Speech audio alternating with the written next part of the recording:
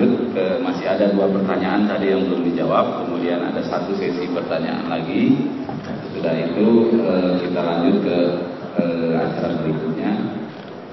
Nanti kita ada beberapa presentasi juga dalam kaitan dengan penulis. Yang pertama dari majalah Bangsa Muslim, kemudian juga ada 1 koperasi di Bintaro yang juga akan mempresentasikan. Mudah-mudahan ini mencoba untuk mengaktualisasikan apa yang disampaikan oleh Ustaz tadi, nanti juga bisa kita dengarkan setelah selesai tanya jawab ini. Dan kemudian sesudah itu masih ada sisa waktu kita sampai asar. Kami persilahkan juga bagi para hadirin dan pengusaha yang ingin sedikit menyampaikan atau memperkenalkan produknya atau usahanya juga kami buka. Cuma karena waktunya yang terbatas nanti kita atur. Kalau pesertanya banyak ya waktunya sedikit-sedikit. Kalau yang minatnya sedikit ya waktunya jadi cukup banyak. Ya, kita lanjut menjawab 2 pertanyaan lagi tadi Ustaz. Yang modal mengenai pemodal tadi, kalau kita bekerja sama dengan 1 pemodal dan kemudian ada pemodal lain, apakah kita wajib memberitahu pemodal yang pertama? Ya, bismillahirrahmanirrahim. Alhamdulillah wassalatu wassalamu ala Rasulillah wa ala alihi wa ashabihi wa man walah. Tadi dari paparan yang telah disampaikan status pemodal dan pelaku usaha. Pemodal itu statusnya adalah sebagai pemilik usaha atau sebagai owner. Sedangkan pelaku usaha ya tidak akan pernah berubah statusnya dari pelaku usaha, tidak pernah akan menjadi pemilik. Karenanya bila pelaku usaha mendapatkan tawaran atau komitmen dari orang untuk ikut serta dalam mengembangkan, membesarkan usaha yang dia jalani, dia harus seizin dari pemilik modal pertama. Karena menerima modal baru itu berarti menyatukan atau menggabungkan 2 sekutu. Belum tentu sekutu pertama setuju dengan sekutu kedua. Padahal mereka nanti statusnya akan menjadi pemilik, dan kalau perusahaan besar itu akan ada rapat umum pemegang saham dan macam-macam, belum tentu mereka bisa sevisi dan semisi. Karenanya harus seizin. Tapi kalau pemodal baru ini ingin membuka usaha sendiri dengan pelaku usaha A, menerima investasi dari B, usaha misalnya buka toko kelontong laku, minimarket atau yang besar. Ada C punya modal, ingin agar modalnya dikelola oleh A, pelaku usaha dalam usaha kelontong atau minimarket misalnya. Tapi dalam usaha lain, misalnya dalam usaha kos-kosan atau rental kendaraan atau yang serupa, maka kalau seperti ini tidak harus izin kepada pemodal pertama karena bisnisnya berbeda, selama tidak mengganggu bisnis yang pertama. Kalau sampai mengganggu dan menjadikan bisnis pertama terbengkalai, jelas ini tidak benar dan ini tidak dibenarkan. Wallahu a'lam bishawab. Selanjutnya pertanyaan yang kerugian. Terakhir yang masalah kerugian. Pertanyaan ini berarti semacam ada pengakuan memang dalam dunia usaha itu pasti harus ada bahasa rugi. Artinya kerugian itu suatu hal yang pasti terjadi, baik menimpa saya atau menimpa Anda.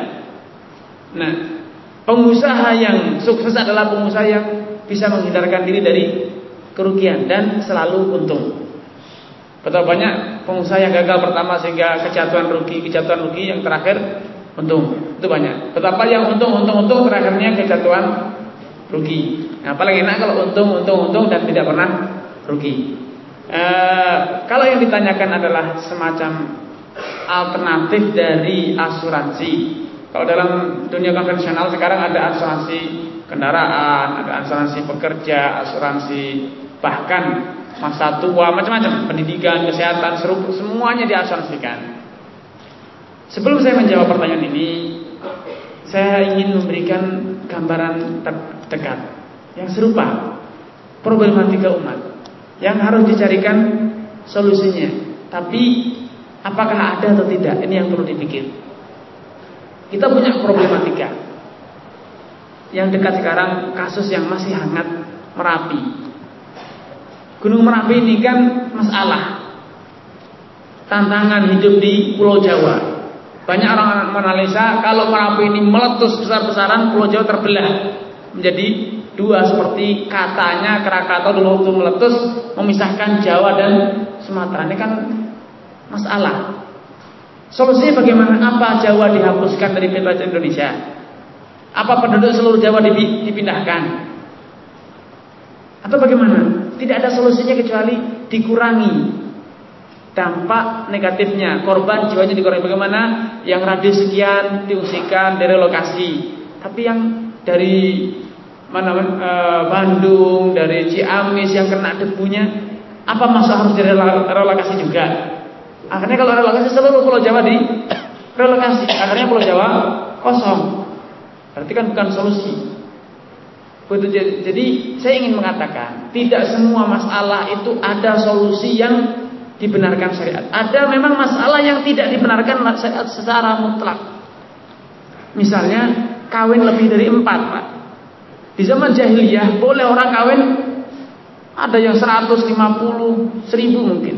Di kerajaan-kerajaan Jawa dulu seorang raja itu bisa punya istri ratusan bahkan ribuan, tidak masalah. Selir-selir itu lebih, tapi itu tidak ada solusinya dalam Islam.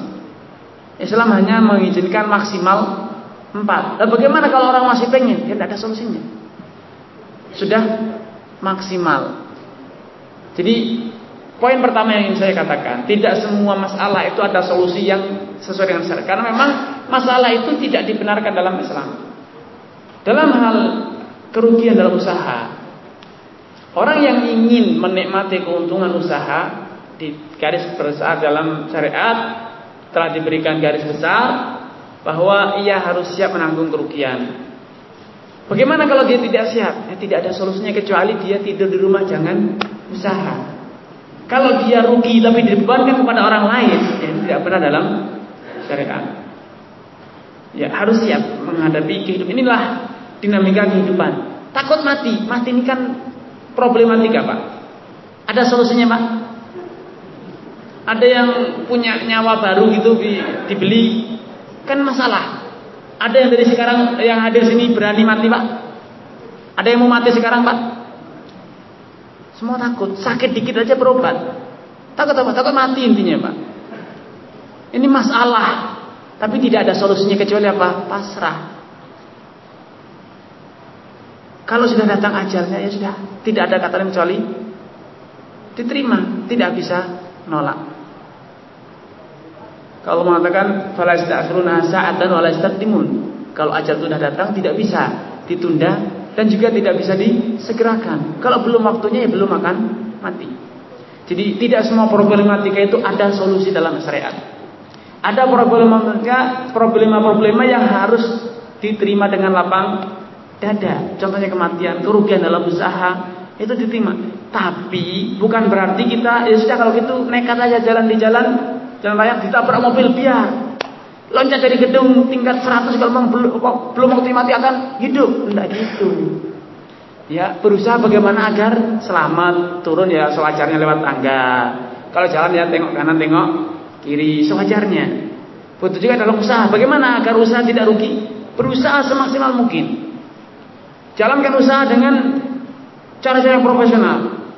Akuntansinya jelas, pasarannya jelas, pegawainya jelas, rekrutmen produksinya jelas, semuanya jelas. Tapi kalau ternyata sudah semuanya dijalankan masih juga rugi, tidak ada solusi kecuali terima, lapang dada. Dan ini terbaik bagi kita. Allah Subhanahu wa taala akan memberikan kita pahala orang sabar. Walaupun kita diterima musibah, kita masih bisa tersenyum. Dan ini semoga saja menjadi tema kita yang akan datang. Pengusaha gagal, senyum tetap terkulum. Nah, ini kan susah, Pak. Usaha redup tapi Bapak masih bisa senyum. Kok sekarang usaha kurang saja belum gagal, Pak. Senyum itu sudah semahal, lebih mahal daripada emas. Istri sudah tidak pernah melihat senyum, apalagi anaknya. Ribut aja ini, apalagi susah. Nah, kita ingin pengusaha-pengusaha ini bisa senyum, murah senyum walaupun usaha sedang seret. Ada kiat-kiatnya, Pak. Jadi tidak ada solusi kecuali ridho. Dan ini adalah bernilai ibadah, Pak. Ini disebut dengan sabar menghadapi musibah, sabar menghadapi takdir Allah Subhanahu wa taala. Dan bisa jadi memang rezeki Bapak bukan di dagang. Jadi kalau sudah Allah tegur gagal, Mbak coba dipikir, mungkin rezeki saya bukan di dagang tapi di industri, berusaha. Ternyata benar, giliran buka industri kaya raya. Mungkin rezeki Bapak di peternakan, di pertanian. Betapa banyak orang yang kalau berusaha jadi pengusaha gagal, tidak pernah berhasil. Tapi kalau jadi pegawai orang, jadi kuli orang, jagoan. Dan itu banyak contohnya. Makanya betapa banyak orang yang sudah punya pengalaman segudang, ijazah satu tumpuk banyaknya, Pak. Pelatihan seminar macam-macam. Dia menjalankan perusahaan orang lancar, tapi giliran dia nekat buka usaha sendiri, tidak ada yang beli, Pak. Makanya banyak, saya yakin dari yang hadirin banyak yang dari pegawai perusahaan, pegawai instansi pemerintah takut untuk terjun dunia usaha. Kenapa? Ya kalau berhasil. Sekarang benar saya bagus karir saya di perusahaan. Perusahaan lancar karena diantaranya adalah jasa saya. Tapi kalau saya sendiri masa iya bisa. Kan gitu, Pak. Jadi tidak perlu berkecil hati dengan adanya kegagalan dalam usaha. Bisa saja kegagalan itu adalah keberhasilan yang tertunda. Bisa saja kegagalan itu adalah peringatan. Bukan di sini rezekimu, di tempat lain. Bisa saja kegagalan itu adalah ujian dari Allah Subhanahu wa taala untuk kita sabar. Untuk kita sabar. Dan bisa saja adalah karena kesalahan kita. Karenanya saya tekankan lagi, kerugian dalam usaha tidak mungkin dan tidak ada solusinya untuk dihilangkan. Kalau mau untung ya harus siap rugi. Dan kerugian itu percayalah itu baik bagi kita. Banyak manfaatnya, banyak keuntungan yang kita dapat kalau kita menerimanya dengan lapang dada. Jadi tidak perlu berkecil hati, tidak perlu susah payah. Betapa banyak orang yang sudah mengasuransikan ikut asuransi macam-macam, kesehatan, masa depan, masa tua, masa kaki diasuransikan, rambut diasuransikan, semua ada asuransi, tapi ternyata tidak dapat. Kenapa? Surat-suratnya hilang. Akhirnya bukti ikut asuransi mana? Tidak ada, klaimnya tidak diterima. Itu bisa terjadi seperti itu. Atau perusahaannya bangkrut, akhirnya dananya pun ikut hilang. Klaim kita tidak akan pernah terbayar. Jadi saya kembali tekankan, tidak semua permasalahan itu harus ada solusinya yang sesuai dengan syariat. Karena itu adalah bukti dari keesaan Allah dan keagungan Allah Subhanahu wa taala. Harus ada ranah-ranah yang kita ini hanya bisa berserah diri kepada Allah Subhanahu wa taala. Ini sebagai ujian iman. Ini adalah panggilan iman kita untuk bisa percaya, berserah diri, bahwasanya tidak semua yang dikehendaki manusia itu bisa terwujud. Tapi kalau semua yang Allah kehendaki itu pasti terwujud. Wa ma tasyauna illa ayyasha Allah. Tidaklah ada yang kalian kehendaki kecuali kalau Allah menghendaki. Jadi kalaupun kalian menghendaki, kalau Allah tidak menghendaki tidak akan terjadi. Tapi kalau Allah sudah menghendaki, masya Allah kan, apa yang Allah kehendaki pasti terjadi. Jadi kita harus mengakui kita itu sebagai manusia punya segala keterbatasan. Wallahu a'lam bishawab. Begitu, baik, kita buka sesi kedua, jadi satu sesi lagi. Setelah itu kita lanjut ke acara berikutnya. Kami persilakan ada ya 5 orang. Barangkali pertama ibu-ibu dulu, perkenalkan di belum. Ibu yang paling belakang. Satu. Ibu cuma dua semuanya, Pak. Dua-duanya. Dua-duanya ada 2 ibu yang sudah bertanya. Terus Bapak mata yang 3, kemudian 4, Bapak ya 5. Ya, silakan ibu yang belakang. Mohon nama dan dari mana?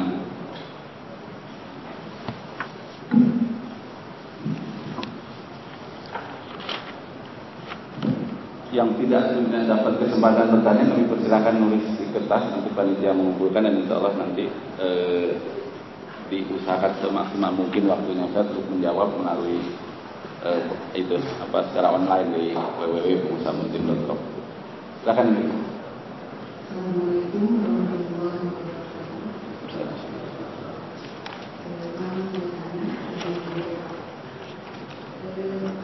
Tadi setelah saya mendengarkan pemaparan dari dua pemateri dan terutama oleh Pak Ustaz Muhammad Arifin tadi diulang-ulang bahwa ternyata apa yang disebut dengan sekarang perbankan syariah itu sebenarnya tidak sesuai dengan namanya, gitu ya.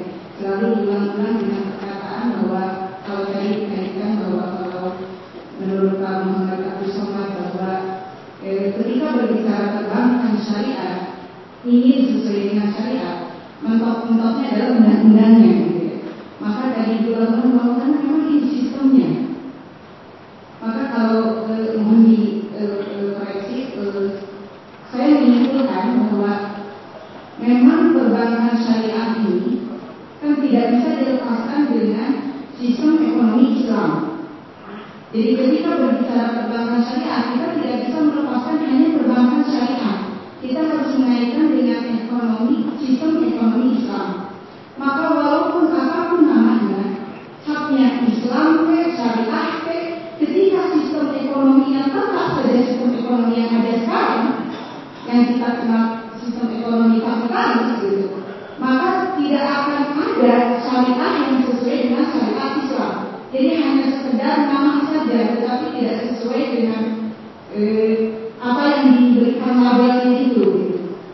Maka mungkin ini kalau tadi ada sudah diungkapkan oleh Pak Muhammad Abdul Somad bahwa memang yang harus kita lakukan sekarang senantiasa sosialisasi pemahaman tentang syariah yang benar, ekonomi syariah yang benar itu, gitu ya. Sehingga kita semua sebagai pengusaha muslim tidak lagi mencoba-coba mencari-cari kemanfaatan dari apa yang sudah ada, tetapi sebenarnya kita tidak sesuai dengan syariah. Maka tadi saya mohon dikoreksi kalau tadi ada penanya mengatakan bahwa muamalah atau kalau bahasa saya akal itu tidak terikat dengan hukumnya mubah. Kalau menurut saya justru akal itu terikat dengan hukum syarat, gitu. Maka apapun yang akan kita lakukan, sekecil apapun, apalagi kita dalam berusaha, kita akan senantiasa dimintai pertanggungjawaban oleh Allah Subhanahu wa Ta'ala. Maka kita jangan pernah coba-coba cari-cari pemanfaatan dari kata-kata syariat, padahal tidak sesuai dengan syariat Islam. Maka betul sekali kalau tadi disebutkan bahwa harus senantiasa terus-menerus, terutama mungkin kalau di sini difasilitasi oleh KPRI, pemahaman ekonomi syariah yang sesuai dengan syariat Islam itu. Dan satu lagi mohon saya koreksi juga bahwa sistem ekonomi Islam juga tidak bisa dilepaskan hanya sekedar sistem ekonomi Islam. Kalau tadi disebutkan bahwa tidak mungkin ada sistem ekonomi Islam kalau tidak ada yang melakukannya, yaitu negara. Maka mohon tanggapannya, apakah memang harus negara yang menerapkannya? Karena kalau negaranya tidak menerapkan, bagaimana mungkin sistem ekonomi Islam ini bisa diterapkan? Itu saja. Assalamualaikum warahmatullahi wabarakatuh. Waalaikumsalam. Baik, silakan Ibu yang kedua.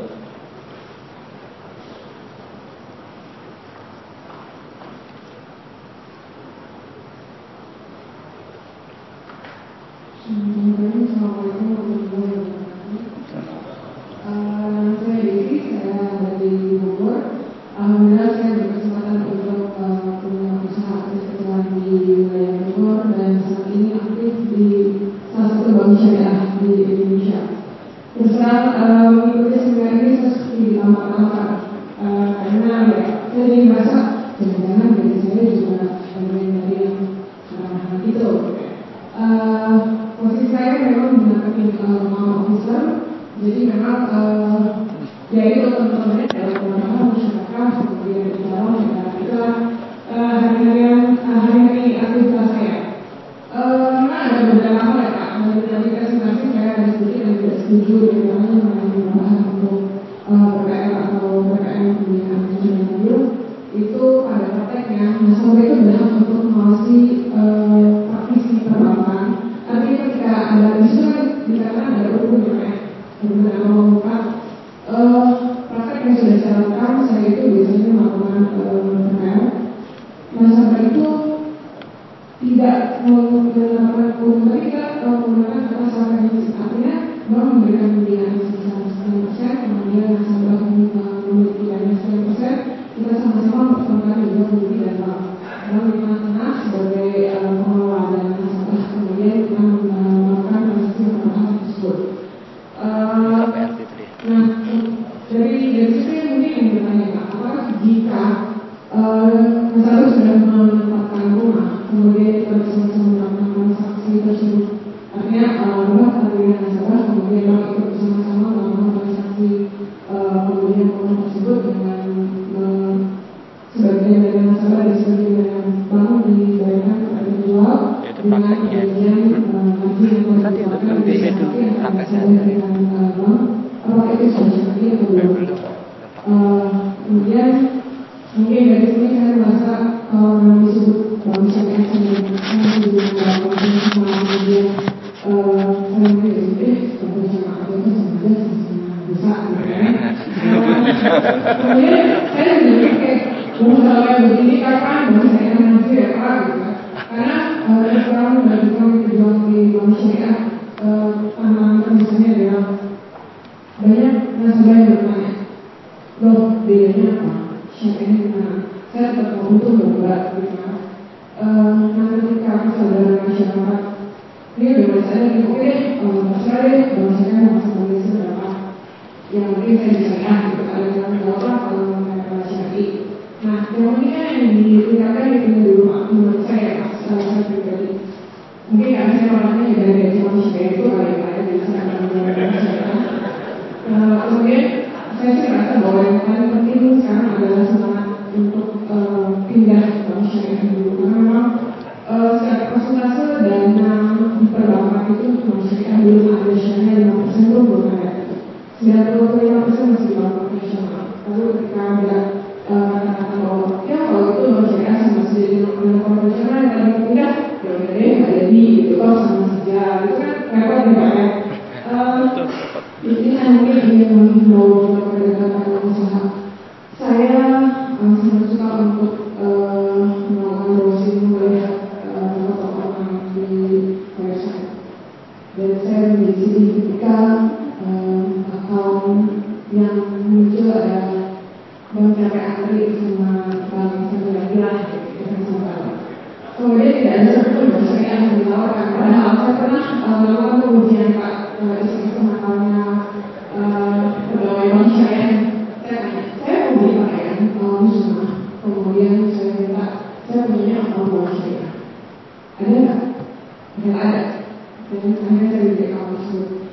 Dari situ saya janggal ini sebenarnya yang diterangkan yang di sini yang melakukan transaksi online itu punya bank syariah, tapi karena kebanyakan pelanggan itu bertanya ada nggak sih bank bla dan bank gede itu, maka yang dibutuhkan adalah bank yang belum syariah gitu. Nah, di sini mungkin saya di luar dari pertanyaan saya ingin menjawab juga kepada rekan-rekan saya sama perusahaan muslim kita untuk sama-sama membawa tentang hukum-hukum syariah dan terlepas dari kontroversi apakah sudah syariah atau belum syariah, kita tidak ada dulu syariah dan sama-sama kita berbeda syariah. Mungkin demikian pertanyaan dari saya. Waalaikumsalam. Baik, terima kasih. Baik, yang ketiga tadi. Oh ya. Assalamualaikum warahmatullahi wabarakatuh. Saya Tanya. Personal saya dari fakultas kehutanan itu seperti dalam ada seperti memang saya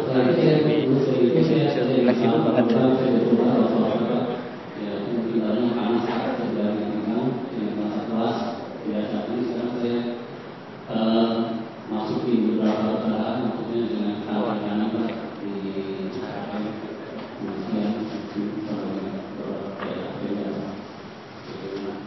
Saya menarik menanggapi solusi Bapak yang sebagai Islamic Financial Institusi. Saya tanya bagaimana caranya Pak kerja dari financial institute dan Islamic Financial Institusi jika tidak didukung oleh pemerintah atau negara yang tadi Ibu sampaikan pada yang pertama, dan juga tidak didukung oleh bank Pak. Mungkin juga bank syariah lah mungkin Pak.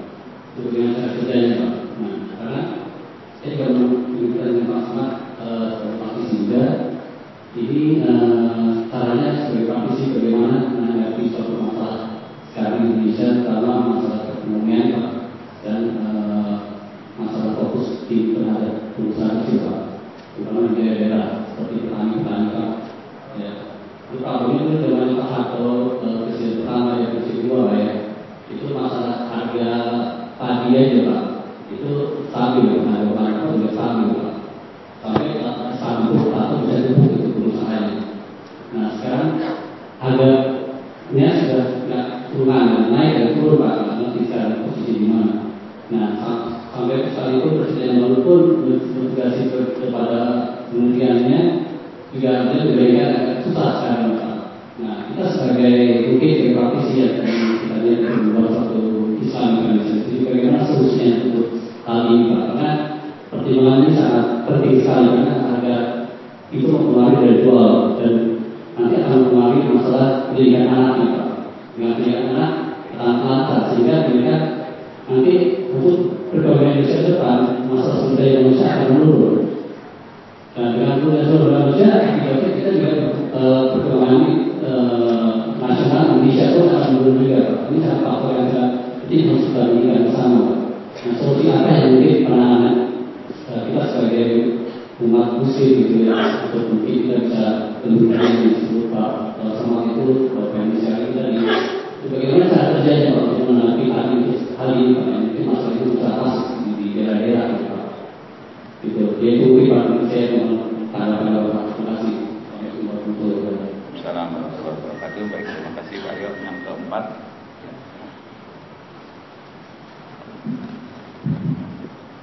Assalamualaikum warahmatullahi wabarakatuh. Saya tadi dari Alhamdulillah sekarang sudah punya usaha. Yang ingin saya tanyakan ini semua masalah ini tidak lama ini saya tanyakan kepada teman saya karena belum ada jawaban tentang masing-masing dari usaha itu. Biasa aja kita kan usaha untuk produk dan kadang-kadang kita modal itu kekurangan. Kalau kita sama minta dari teman, ada yang ngasih uang untuk belanja produk, itu kan tadi dijelaskan bahwa yang belanja produk itu kan harus yang punya uang. Kendalanya kadang-kadang itu ada di luar kota ataupun dia nggak mau keluar karena sibuk kerja itu solusinya gimana? Apa kita harus memaksa dia yang harus belanja produk yang sama yang kaya gitu? Terus atau mana atau kita yang pesen produk ke sana baru dia yang transfer, kadang-kadang dia nggak mau transfer. Terus kalau misalnya apa tadi disebutkan harus pakai akad pakai akarnya atau akarnya gimana yang syar'i yang kira-kira akad itu bisa mewakili akad kita sehingga kita transfer ke tempat belanja produk itu betul-betul syar'i. Ini itu aja. Terima kasih atas semuanya. Assalamualaikum. Ya satu lagi yang kelima.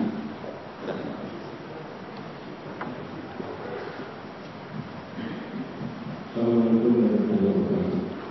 Nama saya Tanya Ismail. Itu pertanyaan saya sedikit makro dari pertanyaan yang terdahulu. Ya tadi ada sedikit kontroversi antara orang Syariah dan sekarang dengan Syariah yang umat. Saya pikir mungkin ada hubungan dengan sistem politik, sistem negara kita. Mungkin di Saudi Arabia dengan Muhammad SAW benar-benar menerapkan sistem syariah dan politik.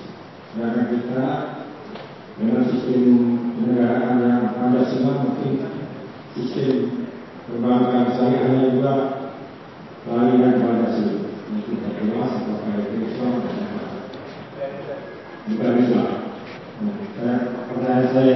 apakah ada kaitan antara masalah kontroversi tadi dengan masalah kenegaraan kita? Assalamualaikum. Ya. Silakan Ustaz. Yang pertama tadi tentang ya kita berada di sistem ekonomi kapitalis. Oh iya. Bismillahirrahmanirrahim. Menanggapi pertanyaan yang pertama, sudah menjadi rahasia umum bahwa sistem ekonomi kita sistem yang menganut kapitalisme. Artinya memang dari dasarnya kita tidak menganut syariat, sistem syariat dalam pengembangan ekonomi kita. Tapi itu tidak menjadi alasan untuk tidak bisa menerapkan syariat Islam dalam kehidupan kita. Itu kan sistem, dan orang kan menjalankan sistem dia, dan kita punya kebebasan, keleluasaan untuk menjalankan, membeli atau tidak, menjalankan atau tidak, membuka atau tidak. Dan yang perlu garis bawahi di sini dari beberapa pertanyaan tadi terakhir ini, ada satu pemahaman yang terkesan sempit, penyempitan pemahaman tentang arti ekonomi Islam. Saya berkali-kali menekankan kepada teman-teman, kasihan saudara-saudara kita yang petani, pedagang di pasar tradisional, mereka jual beli biasa. Petani menanam cocok tanam biasa, mereka ini adalah bagian dari sistem ekonomi Islam. Yang bercocok tanam, membayar kuli, menanam, kemudian memanen dengan dibayar, itu bagian dari ekonomi Islam. Mereka benar, tidak masalah. Yang di pasar tradisional jual beli, digadekan dengan tanpa bunga, penggarapan sawah, itu bagian dari syariat Islam. Saudara-saudara kita yang di industri memproduk barang-barang yang halal, itu bagian dari ekonomi Islam. Karena ekonomi Islam ini bukan hanya sektor keuangan. Terlalu sempit kalau Islam, sistem Islam atau syariat Islam dipahami bahwasanya Islam itu hanya sektor keuangan. Jadi sejatinya walaupun sistem yang diterapkan oleh negara kita kapitalisme, tapi masih terlalu banyak saudara-saudara kita yang menerapkan konsep atau syariat Islam dalam kehidupan atau perekonomian dia, dalam jual beli, dalam industri, dalam pertanian, dalam berbagai macam sektor ekonomi. Yang terjadi seperti saya katakan tadi, ada penyempitan pemahaman tentang ekonomi Islam. Kalau kita berbicara di mana saja tentang ekonomi Islam, mesti pemahaman pertama yang melekat di pemikiran pendengar adalah perbankan.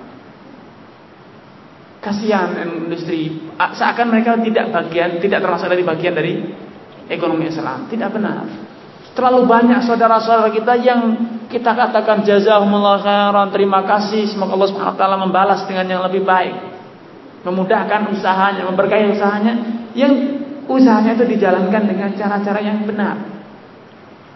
Saudara kita pedagang asong yang jual bakso di pinggir jalan, jual beli dengan cash, menjual barang yang halal, itu adalah bagian dari jual beli Islam. Dengan ridho sama ridho, tidak ada pemaksaan, barangnya halal, tidak ada pemalsuan, tidak ada penipuan. Itu adalah bagian dari ekonomi Islam. Jadi tolong pemahaman tentang ekonomi Islam itu jangan disempitkan hanya dalam bisnis keuangan. Tidak. Keuangan itu kalau saya boleh katakan itu bagian kecil dari ekonomi Islam. Ini pertama. Kemudian yang kedua, perbankan konvensional juga tidak benar kalau kita katakan semua yang di perbankan konvensional itu haram. Karena di konvensional juga ada transaksi-transaksi yang nyata-nyata halal. Transfer itu halal. Menyimpan dana di itu transaksi yang halal. Hanya sekedar menabung tanpa ada bunga. Bayar rekening lewat perbankan itu juga halal, tidak masalah. Makanya tadi saya pernah katakan yang jadi masalah itu ada pada investasi, pengelolaan, pengembangan dana yang disalurkan lewat perbankan. Ini yang masih perlu digarisbawahi dan perlu dikritisi. Memang kalau kita mau jujur dan mau idealisme. Islam ini adalah agama yang kafah, yang menyeluruh, bukan hanya ngatur ibadahnya tapi muamalahnya. Tidak. Islam itu kafah. Makanya Allah mengatakan ya ayyuhalladzina amanu dkhulu fis silmi kafah. Orang yang beriman, kalau masuklah ke dalam Islam dengan kafah, menyeluruh. Sehingga agar kita bisa merasakan indahnya konsep syariah dalam keuangan, ya dalam bisnis pun, perniagaan juga harus sesuai dengan Islam. Nah sekarang pincang perbankan, teman-teman yang memiliki semangat besar untuk menerapkan konsep syariah dalam perbankan, bisnis keuangan, terbentur dengan kesiapan masyarakat. Nasabahnya tidak siap. Makanya saya ulang, tujuan utama seminar semacam ini adalah membangun fundamentalisme pada pasar perbankan syariat. Kritik terhadap perbankan itu sudah terlalu banyak. Jadi tidak mendatangkan hal baru kalau tujuan kita, sasaran kita adalah para praktisi. Yang penting, yang ingin kita capai justru sebaliknya, adalah Anda ini, para pelaku usaha. Kita ingin mengajak saudara-saudara untuk mengatakan, ya, kita siap dengan segala resiko konsep syariah. Dengan demikian, bisnis ekonomi atau keuangan syariat itu bisa berjalan dengan dua kaki, tidak satu kaki, tidak pincang. Ini yang pertama. Memang kalau memang bicara idealisme, ya idealisme harus semua undang-undangnya, pemerintahannya, karena nanti tatkala ada orang yang hutang tidak bayar, ada pemerintahan yang menghukumi, yang memungut, ada orang yang menipu, ada yang memberikan hukuman. Nah, sekarang perbankan syariat ada yang menipu, mau kemana menuntutnya? Ke pengadilan konvensional? Tidak ada. Jadi tidak ada payung hukumnya. Payung hukumnya masih dompleng ke payung hukum konvensional dan tidak akan bisa sempurna. Ya, yang kedua apa tadi? Dari pindah dulu ke bank syariah dulu. Oh ya. Jadi gini Bu ya. Kalau semboyan kita pindah dulu, urusan benar tidaknya belakangan, ya jangan-jangan kalau keburu mati bahaya Bu. Kadung pindah ternyata belum jelas. Ini kan jadi masalah. Tapi secara garis umum gini Pak, kita menghargai semangat Ibu, teman-teman praktisi perbankan syariah. Kita sangat menghargai niat baik Ibu, kita doakan, dan kita tidak meragukan tentang semangat untuk jiwa patriotik untuk mendobrak undang-undang, untuk menerapkan sistem syariat. Kita sangat hargai. Kita perlu belajar semangat semacam itu. Saya mengakui saya butuh belajar untuk memiliki semangat seperti itu, semangat untuk menerapkan syariat. Walau demikian, bukan berarti kita berhenti di tempat, dan bukan berarti upaya untuk menerapkan syariat itu harus ikut terjun dalam dunia perbankan syariat. Bapak Ibu bisa bayangkan kalau semua kita ini yang di sini dan yang di luar sama-sama masuk ke perbankan syariat, sama-sama menjadi praktisi perbankan syariat, sama-sama semuanya mempercayakan dananya ke perbankan syariat untuk dikelola. Saya yakin ekonomi malah bubar. Ada dari kita yang mempercayakan dananya ke perbankan syariat untuk dikelola, ada yang mengelola sendiri. Karena kalau semuanya diserahkan ke perbankan syariat, siapa yang menjalankan usaha? Yang sebagai pelaku usaha siapa? Tidak ada. Semua orang jadi dokter, pasiennya siapa? Semua orang sakit, tidak ada dokternya, celaka. Semua orang jadi dokter, tidak ada pasiennya, celaka. Semua orang dananya diserahkan ke perbankan syariat, tidak ada industri, tidak ada pertanian, tidak ada ekspor impor dan seterusnya. Dan satu, saya kembali mengenalkan tentang status halal haram. Bunga bank itu kan sudah bolak-balik disampaikan Ustadz, Kiai, bahkan MUI. Tapi kan realnya tidak begitu besar gaungnya, pengaruhnya ke masyarakat. Makanya sekali lagi saya tekankan, mari kita sosialisasikan, sadarkan saudara-saudara kita untuk siap menanggung konsekuensi penerapan syariat. Ini yang ingin kita capai, yang ingin kita kejar, ingin kita perjuangkan. Kita tidak mengatakan kepada saudara-saudara kita yang di perbankan syariah berhenti, tutup terlalu dini kalau kita harus mengatakan seperti itu. Tapi kita ingin mengatakan, marilah wahai perbankan syariat, bangun pasar Anda. Jangan hanya memasarkan tapi tidak punya pasaran. Latihlah ustadz-ustadz, kiai-kiai, penceramah-penceramah, para pengusaha-pengusaha diadakan training-training tentang konsep syariah yang benar bagaimana. Baru ditawari. Kalau sekarang kan perbankan hanya menawarkan produk, sedangkan masyarakat tidak tahu syariat itu bagaimana toh. Sehingga yang terjadi penawaran-penawaran perbankan syariat ditolak oleh masyarakat. Low cost-nya terlalu tinggi dengan perbankan syariat. Loh ternyata jelimet, lebih muter hitung-hitungannya. Kemudian keuntungannya kok kecil. Ini kan keluhan-keluhan masyarakat. Ini terjadi karena tidak ada pembangunan education pada nasabah kita. Kita hanya berbangunan ke sini, serahkan dana ke sini, tak kelola. Terus mereka tidak paham.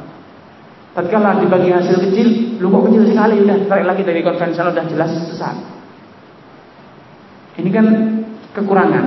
Dan sebatas yang saya ketahui sampai sekarang, para praktisi perbankan syariat belum terjun ke lapangan untuk membangun education pada masyarakat tentang ekonomi syariat itu bagaimana, resikonya apa, keuntungannya apa, dan bagaimana menerapkan. Yang ada hanya pamflet-pamflet yang tidak cukup mewakili, tidak cukup mendidik, tidak cukup menjelaskan ke masyarakat. Ya.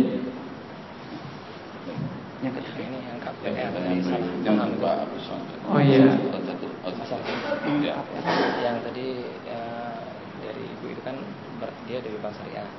Ya maksudnya urban dari urban terus. Oh iya Bu. Gitu. Masalah KPR rumah Bu ya. Di dalam Islam para ulama itu membagi hukum menjadi dua. Hukum taklifi dan hukum wad'i. Hukum taklifi itu wajib, halal, haram, mubah, makruh. Ini setiap hukum ini berkaitan dengan kehendak kita, harus disertai dengan niat. Kita mau atau tidak mau. Sholat misalnya hukumnya wajib. Anda harus agar sholatnya sah harus niat, betul-betul sadar sepenuhnya, ingin sepenuhnya menjalankan sholat. Tapi ada hukum jenis kedua, hukum wad'i yang bersifat otomatis. Contohnya jual beli, status nasab, warisan. Ini adalah hukum wad'i yang bersifat otomatis. Bapaknya mati, ya otomatis anaknya sebagai pemilik warisan. Otomatis. Saya tidak mau menerima warisan, tidak masalah. Tapi ini statusnya sudah sah sebagai warisannya. Matahari terbit, berarti sudah keluar waktu sholat. Saya belum sempat sholat, ya sudah kadung keluar. Gimana? Ya, dosa Anda tatkala menunda sholat sampai terbit matahari. Begitu juga hal jual beli. Hal jual beli, kepemilikan barang dengan jual beli itu adalah hukum wad'i yang bersifat otomatis. Anda mengatakan saya jual dan saya beli, saat itu pula kepemilikan barang berpindah kepada pembeli dan uang berpindah kepada penjual. Sehingga tatkala dalam KPR nasabah telah mengatakan kepada pengembang, developer, saya beli dan ini uang mukanya. Saat itu rumah statusnya secara syariat telah menjadi milik pembeli. Sehingga tanda tanya besar, apa peranan perbankan saat itu sekarang? Karena rumah secara syariat telah berpindah dengan sah, walaupun masih berhutang, pembayarannya belum lunas, tidak masalah. Makanya di dalam Islam dikenal ada namanya hukum hajar atau hukum muflis, orang yang pailit. Orang yang sudah beli barang kemudian divonis oleh pengadilan dia pailit, tidak mampu melunasi tanggungannya. Di dalam Islam dikenal hukum itu. Dan kalau seseorang telah divonis pailit dalam Islam, maka dia tidak dibenarkan untuk membelanjakan hartanya, baik menjual, membeli ataupun menghibahkan. Saat itu pengadilan akan melelang seluruh harta kekayaannya untuk melunasi utama piutangnya, tanggungannya. Nah, di antara hukum pelunasan piutang orang yang pailit adalah orang yang menjual barang kepada orang yang pailit tersebut dan ternyata belum menerima sepeser pun, serupiah pun dari pembayarannya, karena penjualannya dilakukan dengan piutang, maka dia lebih berhak untuk mendapatkan barang yang dia jual. Ditarik kembali dan diserahkan kepada penjualnya, dikembalikan. Kenapa ini status? Ini sebagai bukti bahwasanya hukum kepemilikan itu bersifat otomatis. Hingga tatkala nasabah KPR telah mengatakan saya bayar uang DP Urbun 20% kepada developer pengembang, status rumah ini secara sah walau surat menyurat tidak ada. Walau surat menyurat belum dibikin. Karena di zaman Nabi tidak ada pakai surat menyurat. Cukup dengan jual beli, ada saksi 2 orang cukup. Sehingga secara sah hukumnya rumah ini telah menjadi milik nasabah. Sehingga kita perlu bertanya lah, kalau gitu fungsi perbankan apa? Kalau rumah secara sah sudah menjadi milik nasabah, kecuali sebagai pemberi piutang. Dia sudah tidak lagi bisa menjual rumah tersebut kepada nasabah, karena rumah tersebut sudah secara sah milik nasabah. Makanya solusinya kalau perbankan serius ingin menerapkan murabahah syariah, perbankanlah yang beli dulu, perbankanlah yang bayar DP, perbankanlah yang membayar lunas ke KPR, ke pengembang. Baru setelah lunas, baru cari nasabah. Saya punya rumah, Anda mau? Silakan. Tapi kan prakteknya kan tidak seperti itu. Perbankan nunggu bola, ada nasabah, baru nasabah diberi surat kuasa, suruh beli, diberi wakal. Dan wakalahnya itu diberikan kapan? Setelah nasabah membayar urbun DP. Akhirnya kan itu cuma muter-muter di tempat. Intinya perbankan ngutangi nasabah untuk melunasi piutangnya. Itu statusnya seperti itu. Makanya buktinya, sebagai buktinya tatkala terjadi komplain pada barang yang dibeli, rumah, kendaraan, komplainnya apakah nasabah komplain ke bank? Apakah perbankan mengeluarkan surat kuasa agar nasabah ini komplain kepada pengembang? Tidak. Dia langsung komplain ke pengembang. Dia langsung komplain ke dealer. Ini bukti bahwa sejatinya surat kuasa yang di depan itu hanya main-main. Kalau memang itu benar-benar itu surat kuasa, ya tatkala terjadi komplain dia harus mengeluarkan surat kuasa lagi sebagai wakil dari perbankan untuk komplain kepada, karena hubungannya kan segitiga. Nasabah beli dari bank, bank beli dari pengembang. Kenapa tatkala komplain kok langsung jadi cuma tinggal 2 orang? Ini bukti bahwasanya sejatinya nasabah itu beli dari pengembang, bukan dari bank. Wallahu a'lam. Yang ketiga untuk Pak Abdul Somad tentang cara kerja. Si penanya tadi. Depan Bu. Ya, silakan Ibu. Mungkin saya menanggapi menjelaskan ini. Pertama, mungkin saya mengajak untuk menggunakan dana dari konvensional atau syariah, bukan menggunakan sumber dana. Karena saya juga memang pro sama sekalian. Kemudian yang kedua, tadi mungkin saya cuma menyampaikan yang jelas. Jadi praktek yang sudah terjadi, saya itu pernah menghadapi masalah. Prosesnya bukan berubah, tapi secara financing. Artinya ada dana 20% dari nasabah digabungkan dengan 80% dari bank dengan margin yang harus maka kemudian kita sama-sama membayarkan kepada penjual. Ya sama aja. Ya. Prosesnya seperti itu. Jadi tidak, jadi bukan nasabah dulu terus menjadi kemana, karena proses di bank saat di masyarakat saat membeli rumah tidak seperti itu Pak. Kita harus tahu dulu maunya mana. Kita harus transaksi dulu, kita mulai dulu, kita cek dulu harga tanah kita berapa, harga bangunan kira-kira berapa, kita lihat semua, kita foto.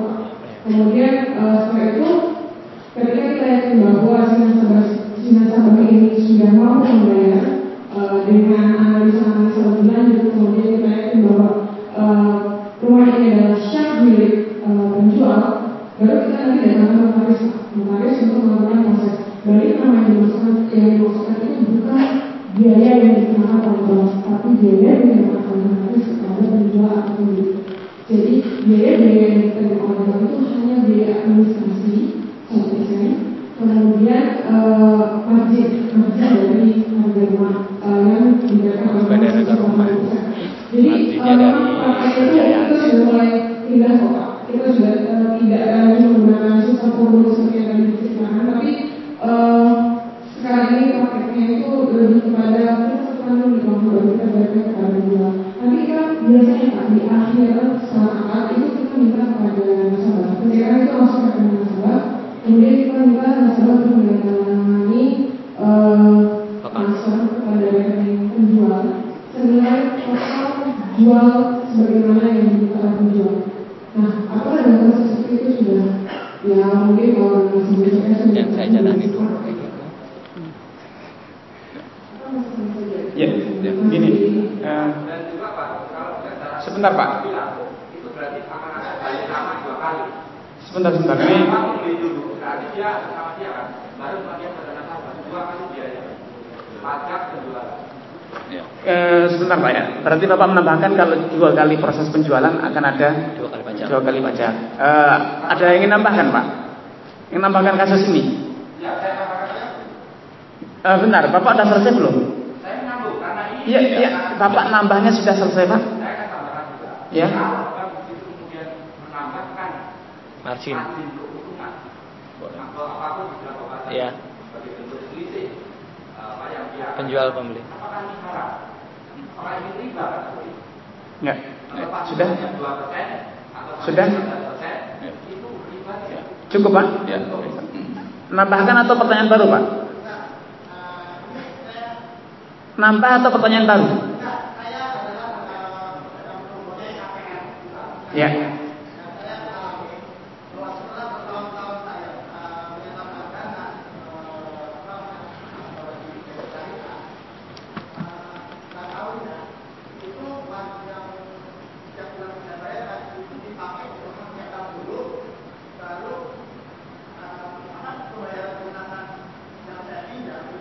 Maaf, pindah ke mic biar kedengaran yang lain Pak. Si ibu itu balik aja. Enggak apa-apa.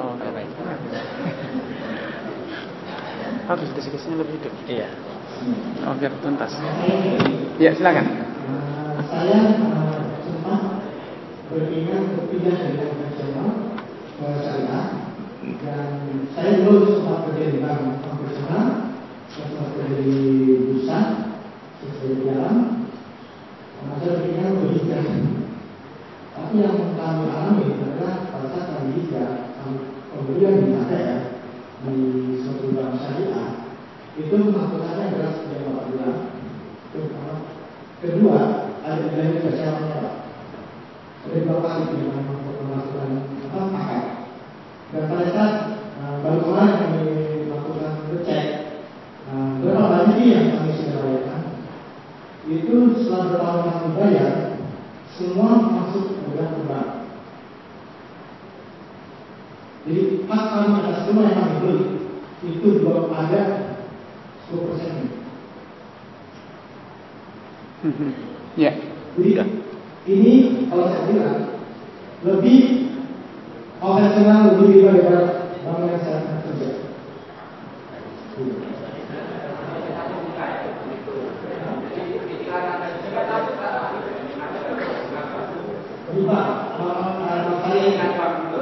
Sebagai pengembang ya. Anuitas aturan di mana cicilan kita sebagian besar otomatis Dianggap sebagai keuntungan perbankan.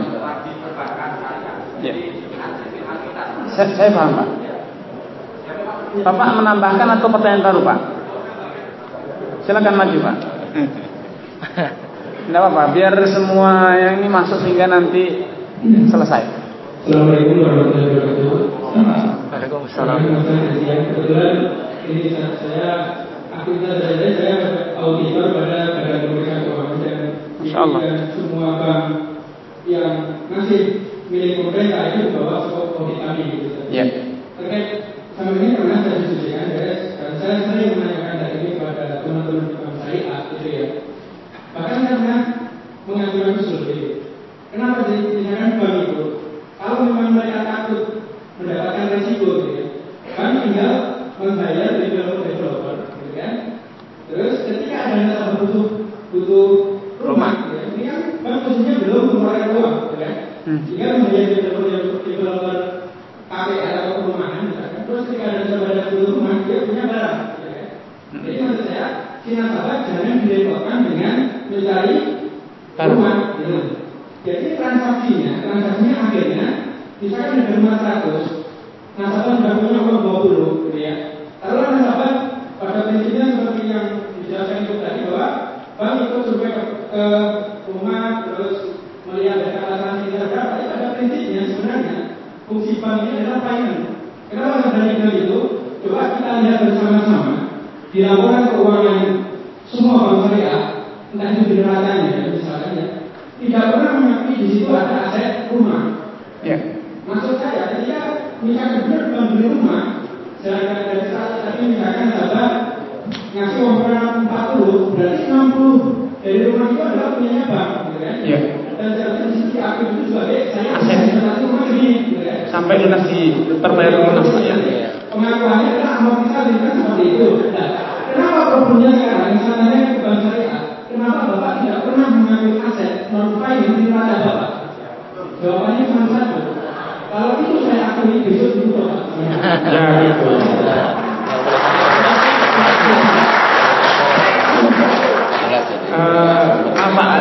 Saya harap tidak ada tepuk tangan Pak ya. Dalam adab majelis dalam Islam itu bertakbir Pak. Ya. Karena tadi ketika saya berusaha menyampaikan dari beberapa pertanyaan, ini suatu siklus makro permasalahan dari negara kemudian bahwa perbankan ini hanya salah satu permasalahan perekonomian yang kita hadapi. Dan memang ketika kita membahas ini tidak bisa lepas dari hukum tata negara kan seperti itu. Cuman kalau seperti yang diusulkan Pak Busman tadi, banyak masyarakat kita membutuhkan KPR. Sekarang kalau memang solusi yang dibutuhkan, kita jangan terkesan dengan perbankan syariah. Itu yang pertama. Jadi meskipun mau membela perbankan syariah hanya satu.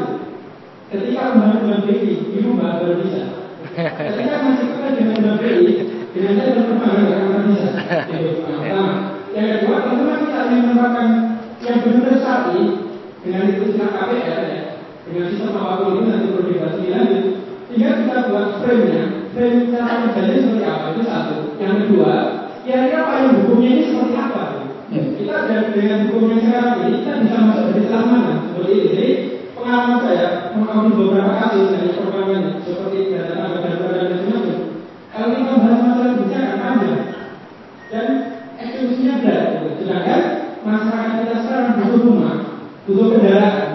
Jadi maksud kita forum-forum seperti ini kita jangan hanya sebatas pada konseptual, tapi apa solusi yang bisa kita terapkan dengan batasan-batasan syariah yang kita sepakati seperti itu. Jadi menurut saya itu masukan dari saya. Semoga bisa membantu. Assalamualaikum warahmatullahi wabarakatuh. Ya, saya rasa masukan-masukan sudah banyak. Saya kira sudah cukup Pak. Ya intinya tidak. Ibu silakan Bu. Bisa untuk menambahkan. Oh gitu. Saya akan jawab sekarang. Silakan duduk Bu. Gini Pak ya. Memang tidak bisa dipungkiri peraturan BI batu sandungan.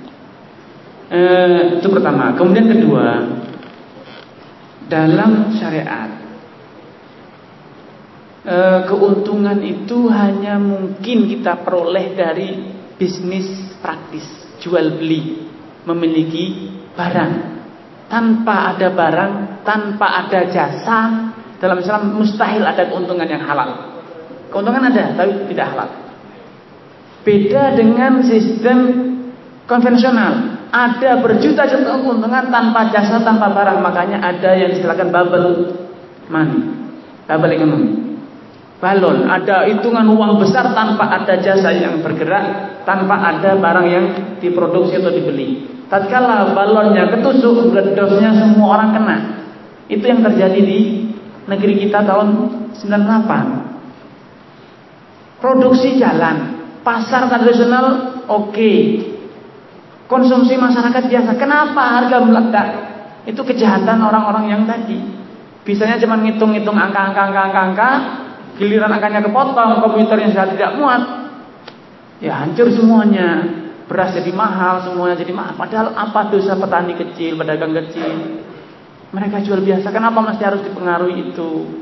Ini kan kenyataan yang pernah kita alami. Makanya dalam Islam, keuntungan itu hanya, ini satu ketentuan yang baku, dan ini adalah keadaan Allah Subhanahu wa taala.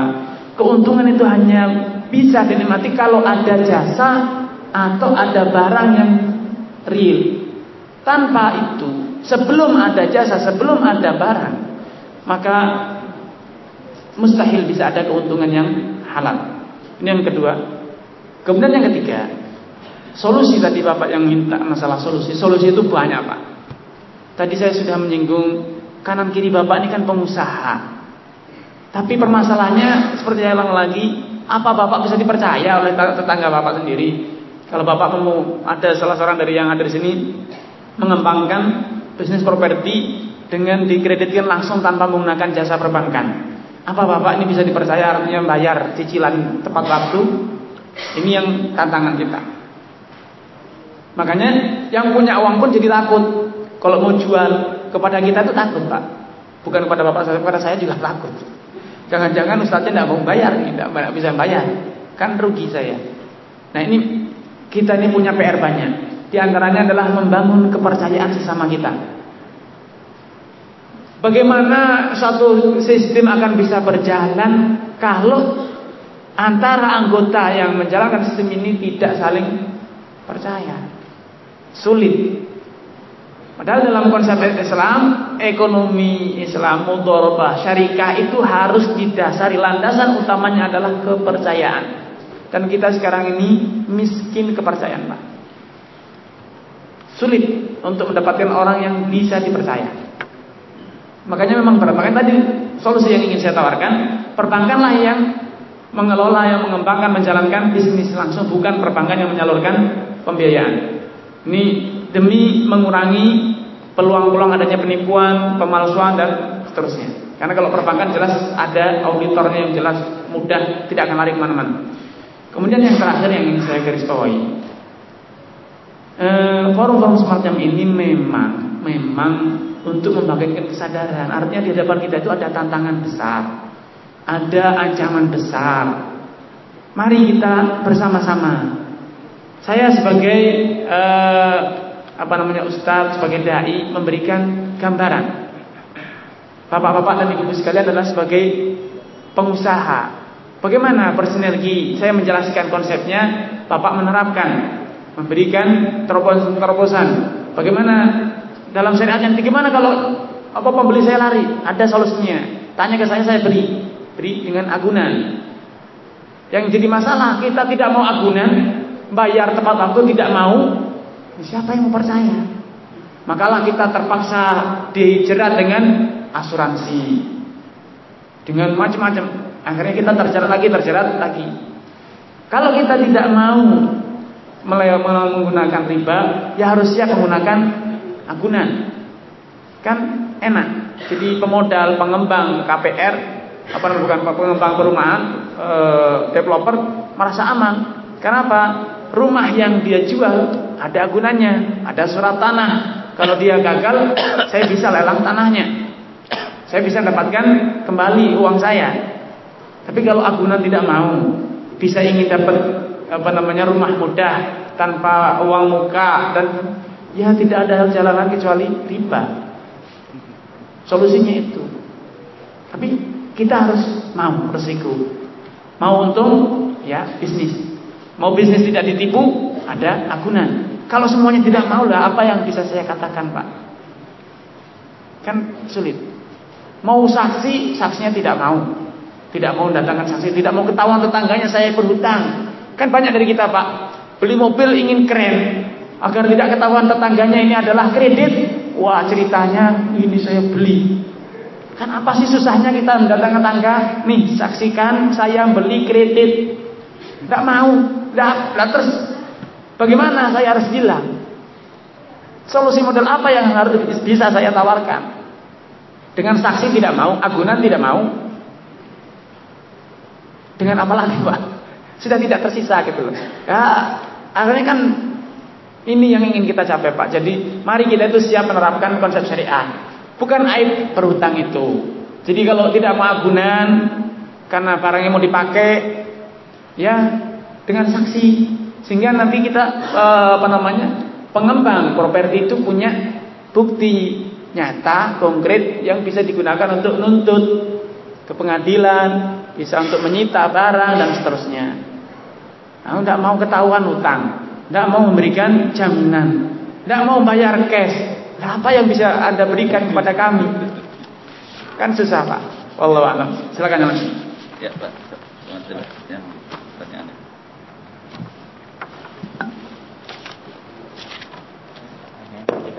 Ya, cara kerja syariah finansial. Bismillahirrahmanirrahim.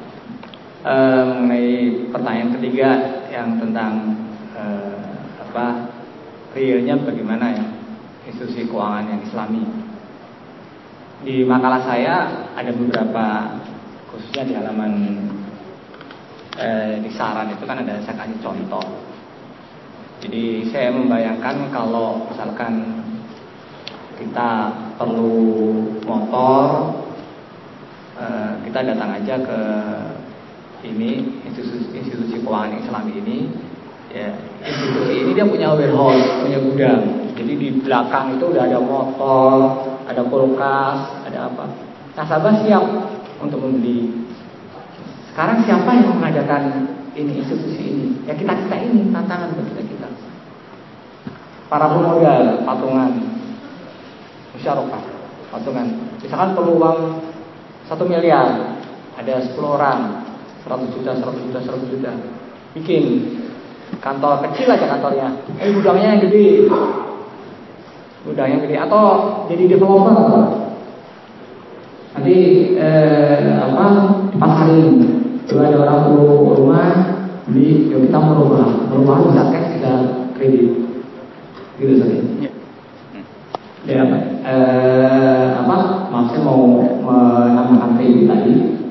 Yang ibu cerita itu apa yang pernah saya lakukan pada saat saya kerja di bank syariah. Jadi itu kan teknis dulu, taksasi on the spot, terus uangnya nanti dicampur dengan uang bank dibayarkan ke si penjual atau uang lain, itu kan cuma teknis doang. Secara sistem, secara hakikat, ya tidak, masih belum sesuai syariah. Ya, mungkin bisa menjawab saya dulu ya. Masalah metode bagaimana penerapannya, ada pengalaman unik di Saudi Arabia, terutama dengan yang diterapkan oleh Bank Rajhi berkaitan dengan kredit mobil. Bank Rajhi karena dia itu cabang besar, cabangnya di seluruh Saudi, bahkan sudah sampai luar Saudi. Mereka sampai bisa negosiasi dengan PMT kendaraan di Abu Dhabi.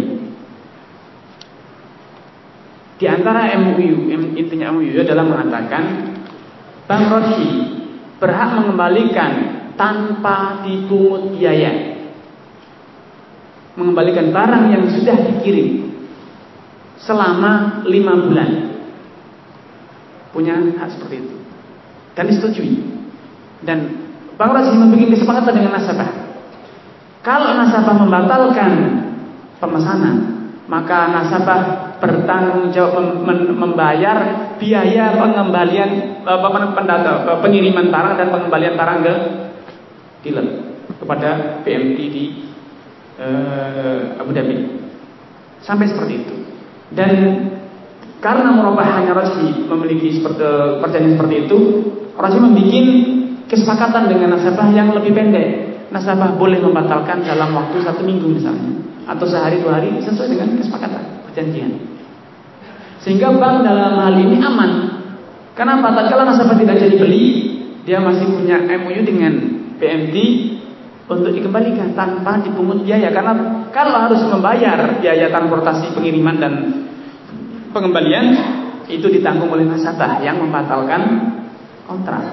Dan itu dibenarkan dari syariat, karena gara-gara dia kita mendatangkan barang, maka dia harus menanggung resiko.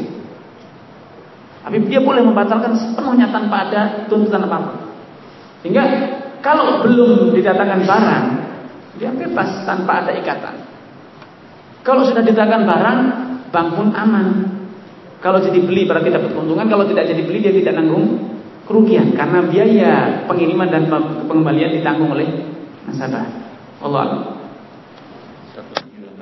Yang dari Pak Nur Hadi Kerawang tentang teknis belanja harus dilakukan oleh yang punya uang gitu ya. Oh iya.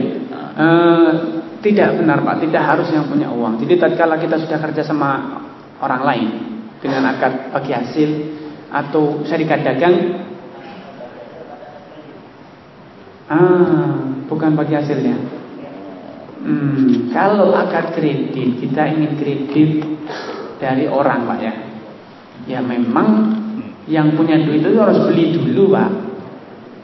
Dia dulu yang beli, baru Bapak boleh membeli. Kalau dia belum beli, Bapak sudah membeli, itu yang dikatakan tadi, yang kita bicarakan masalah KPR kan serupa dengan itu. Ya sama saja, di luar atau di dalam, yang jelas kalau dia belum bayar, belum bisa menjual. Dia belum membeli secara sah, dia belum bisa menjual kepada Bapak. Enggak, berarti kan Bapak itu yang membeli, bukan dia yang membeli, dia yang ngutangi kalau gitu konsepnya. Dia yang harus beli dulu. Walaupun Bapak memberikan informasi ini harganya di sekian, tempatnya di sini, silahkan dibeli. Nanti saya akan beli.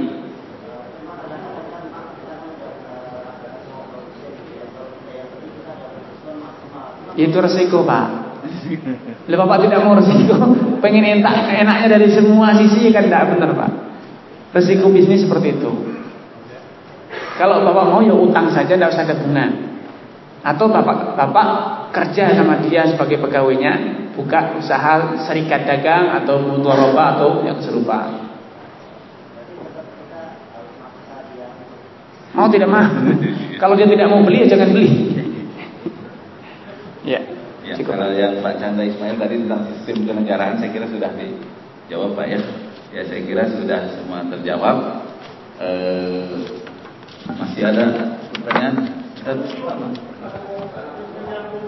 Kalau di luar gini karena sudah waktu panitia mohon bantu kertas pertanyaannya bisa dikumpulkan ya, nanti kami akan untuk bisa dijawab melalui www.pengusahamuslim.com.